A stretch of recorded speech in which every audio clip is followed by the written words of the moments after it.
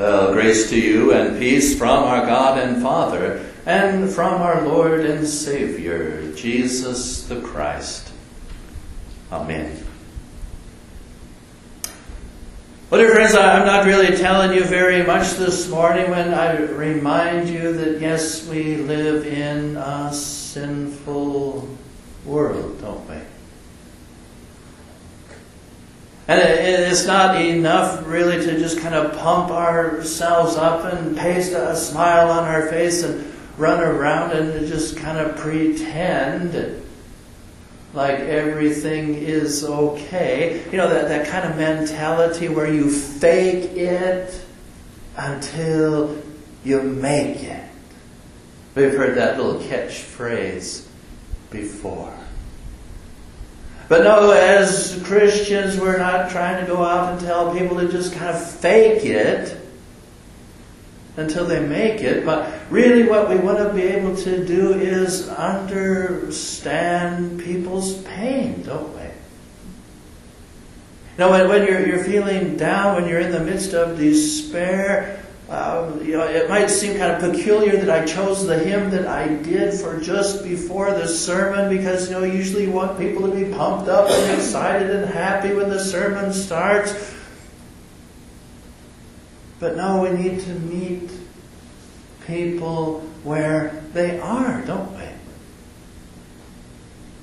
And where are your friends? Where are your neighbors? Where are you at times? You're in trouble. We're down, we're discouraged, things aren't going quite as we would like them to. And then we cry out, Lord, to you I make confession. Lord, I have sinned and gone astray. I have multiplied transgression. That's what happens when we get down, when we get discouraged, isn't it? Now, I think Satan is so arrogant that he reveals his game plan to us at times. And really, even through television, through movies, we can kind of come to see just how Satan works in our lives. That really, he hates us. And yes, he is our enemy. As you're watching television, as you're watching movies, maybe your favorite soap opera, My grandfather retired from farming. He used to like to watch soap operas. I understand people, they watch soap operas, and what happens in those kinds of shows, right? You have an enemy out there, and he wants to wreck you. He wants to ruin your life. He begins to run around whispering lies to other people around. He makes you look bad as often as possible. He drives you to the point of despair. And you know what? In our Bible, we have that very example in the life of Job, don't we? Where Satan hated Job. Satan wanted to ruin Job's life. Satan wanted Job to curse God and die in that sin. He manipulated events, and he did terrible things to Job, and he brought sickness upon him. He basically ruined his life, killed all of his children. Drove him to the place where Job is sitting in ashes, and he's taken broken chunks of pottery and scraping the terrible wounds and sickness of his skin to hopefully rupture those blisters and to get the infection to bleed out. Can you just imagine being in that kind of condition? And dear friends, again, I'm not telling you anything new when I say that is what Satan wants for our lives. Right? He wants to, bring people into our inner circle that will just kind of ruin us. He wants to create events around us that will drive us to despair. It's not just, Halloween has come in. Oh, there's a little kid at my door, and he's wearing a Satan mask, and he has a little pitchfork. Oh, how cute. And sometimes that's how we maybe think about Satan, right? Oh, the pastor's spinning some fairy tale up there again this morning. Or, Satan doesn't really do all that much. We just have to open your Bible, and you can see the things that Satan did. Satan caused Peter to be crucified upside down. Satan caused Paul to be beheaded at the end of his career. In our text, Satan is bringing adversity into Timothy's life as a young pastor. Now, we don't come and tell people to be, brave in the midst of adversity if nothing is going wrong, right? And so, dear friends, that's where we begin today. We kind of have that depth of despair coming at us even. And what happens? Well, then we fail at times, don't we? Driven to the depth of despair, seemingly having forces arrayed against us that we can do nothing about, it's easy to just kind of give it up, isn't it? And that too is where Job was. Right, we began the book of Job. Behold my servant Job, a man without sin, says the Lord God. And Satan goes, well, I can fix that. What happens at the end of the book of Job? Job begins walking around. He says to his friends, what if the Lord God would just come down here? I'm sure we can straighten this out. It's all a misunderstanding on God's part. It's all good here. Right? Everything is awesome in my life. If God could just get his act together, see, then we'd be okay. Well, what has Job done? Right? Job has brought God down to the level of man. Job is telling people God makes mistakes at times. If we could just get together, I'm sure we could straighten this out. And dear friends, haven't we been there as well? Now maybe you never even shared it with your wife, but has there ever been the time when you woke up in the morning and you said, come on, Lord, why don't you just lift your little pinky and help me here? See? Have we been there? And yeah, we all probably have at times. And that's where a lot of our friends and neighbors are at times. Talking to a young fella, and he's saying to me, I tried that God stuff. Right? Oh, I was in the youth group in my high school, and I was excited for God when I was in college, and I went on this missionary trip even, and I accomplished nothing. And Satan was against me every day. And it didn't seem like I could do anything for Christ. And I was discouraged. And I came home. And God didn't even lift his little pinky. Why did I even go? Right, that's where people are in our world. And again, if we just say, just kind of fake it till you make it. Just plaster a smile on your face and live for God. We just kind of give them a bunch of, little platitudes. Then it doesn't help anything, does it? That's actually where they are. Now what do we need to be able to do? We need to be able to come into their lives. We need to be able to identify with them and say, you know what, I understand. Because yes, I've been there too. But now here's where we go from that place of despair. Right, what is it to encourage someone? Have you ever kind of thought about that word? You know, because encourage is based on the word courage, isn't it? And what we actually want to be able to do is come alongside of that person and give them courage. Right, think about it, you know, in the battlefield of this life, we look around and, you know, there is a soldier of the cross, but he's retreated from his position. You know, he's basically hiding behind a tree or something like that in the midst of the battle, you know.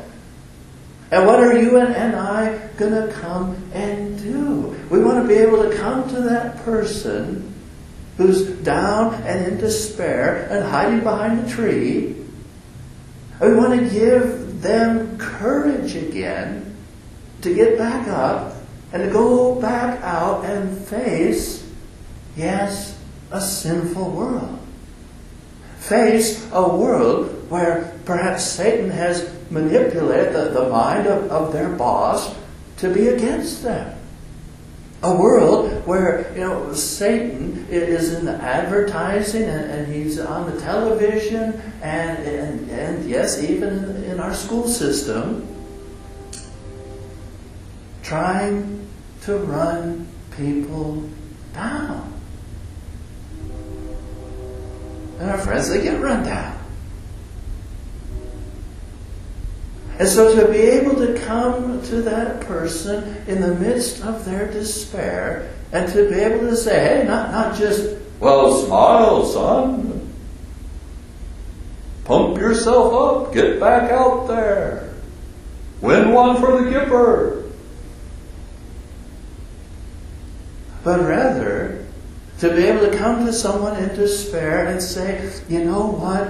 God really still loves you. And maybe it doesn't even feel like it right now.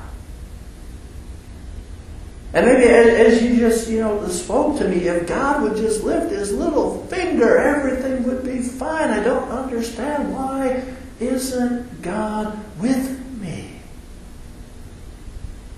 And the response is always, He's just a prayer away, isn't he?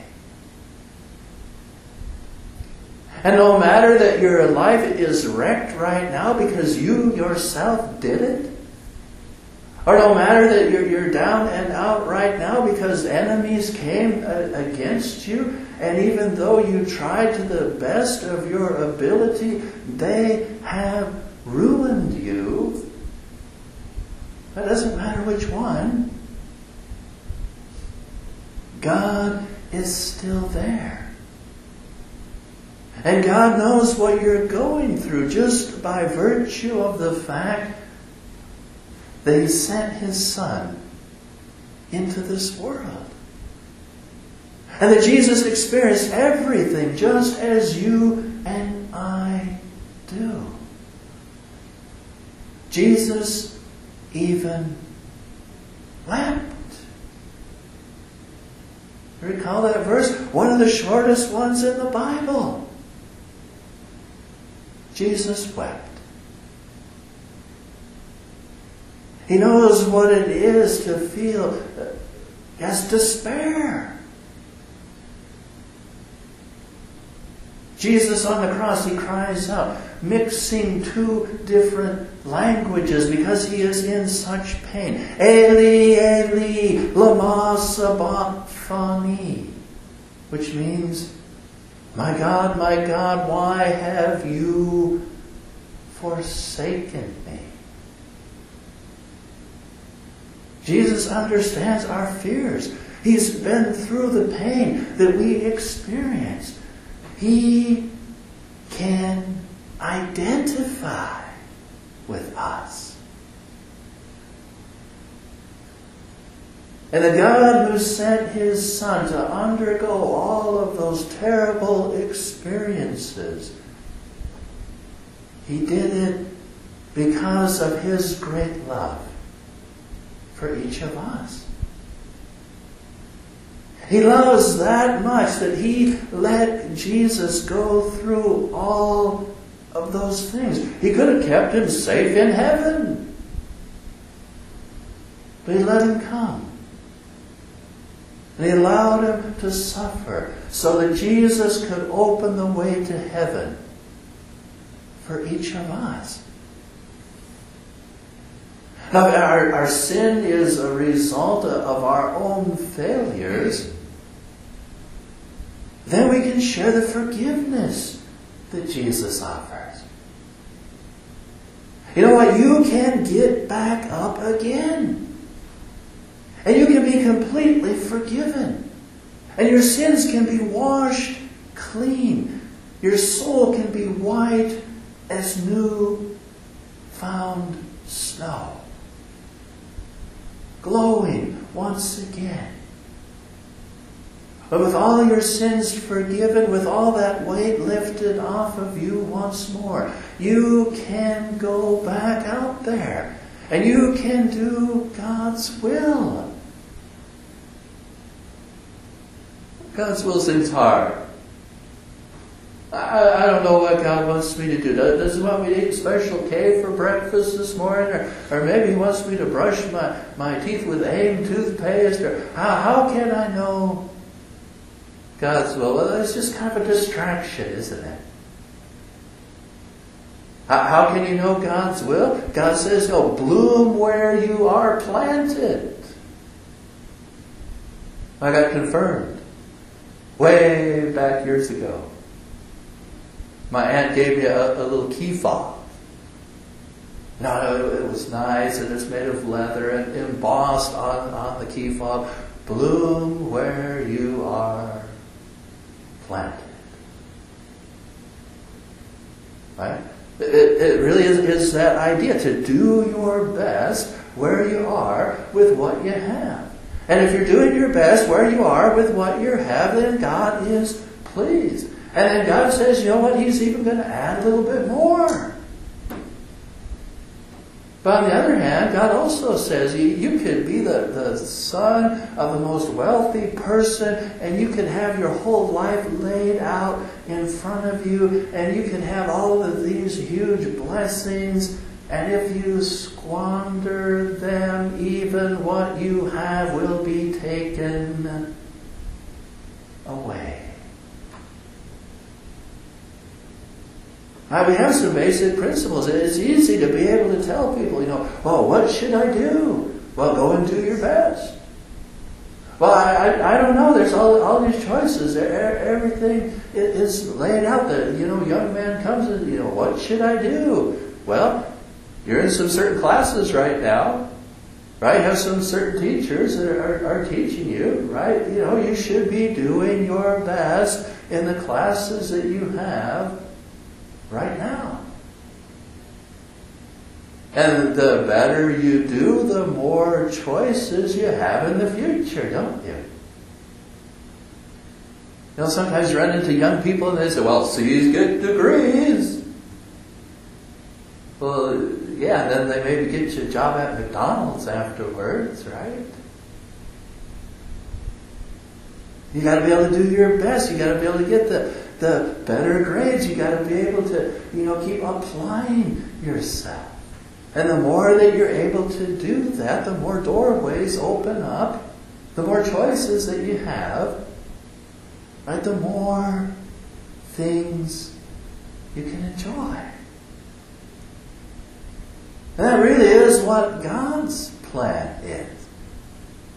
Now, I started at the beginning of this sermon, it was kind of depressing, wasn't it? Because we're talking about Satan's plan and how he wants to wreck people's lives. It is just the truth, but we don't maybe like to hear that so much. But the truth is also, God does have a wonderful plan for your life. And sometimes because of our own sin, sometimes because of the sin of other people, that plan gets disrupted. Well, God makes a new plan then, doesn't He? You see, God had a wonderful plan for Adam and Eve. And He made them a beautiful garden to live in. And they didn't even have to work that hard.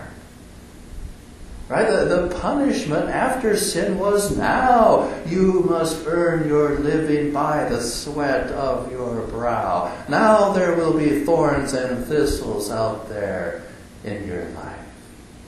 Which means before, right, they had things pretty good. God had a plan.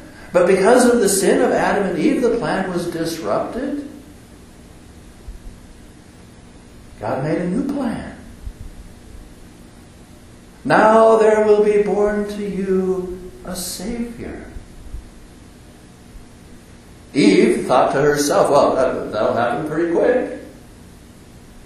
Right? Cain is born and Abel is born, and Cain kills Abel, but then Seth was born, and Eve was thinking to herself, Seth, he's going to be the Redeemer, the Messiah. It's going to happen in my lifetime. But, well, for Eve, it wasn't that soon.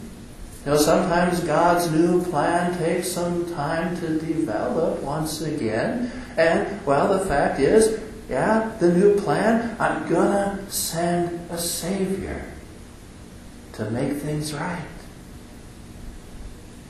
Because God loves us. For generations, people had to live through sin and tragedy and death. But finally, God's new plan came. Jesus on this earth to make a way home for us. Dear friends, in this world we do have trials. And in this world we do have conflict with the devil himself. In this world, Satan takes notice of us at times and wants to ruin the good things God is doing. How do we face that? Where do we go in the midst of that despair? We need to go back to God, don't we? And we need to go back to His promises. We need to be able to trust in Him once more. We need to be able to give that encouragement to our friends and neighbors. Yes, meet them where they are. They're down. They're discouraged. Maybe they don't even know how to go on, how to face tomorrow. And we give them the words, don't we? God loves you. Jesus died upon the cross to make up for your sin. If someone else has just openly sinned against you and ruined a part of your life, Jesus will make a new plan. There'll be good things out there for you. Follow His path. Work as unto the Lord. Keep on doing your best. Get back up again. God has a plan. That plan is wonderful. That plan will lead you beyond your comprehension. And the love of God will keep you in Christ Jesus unto life everlasting. Amen.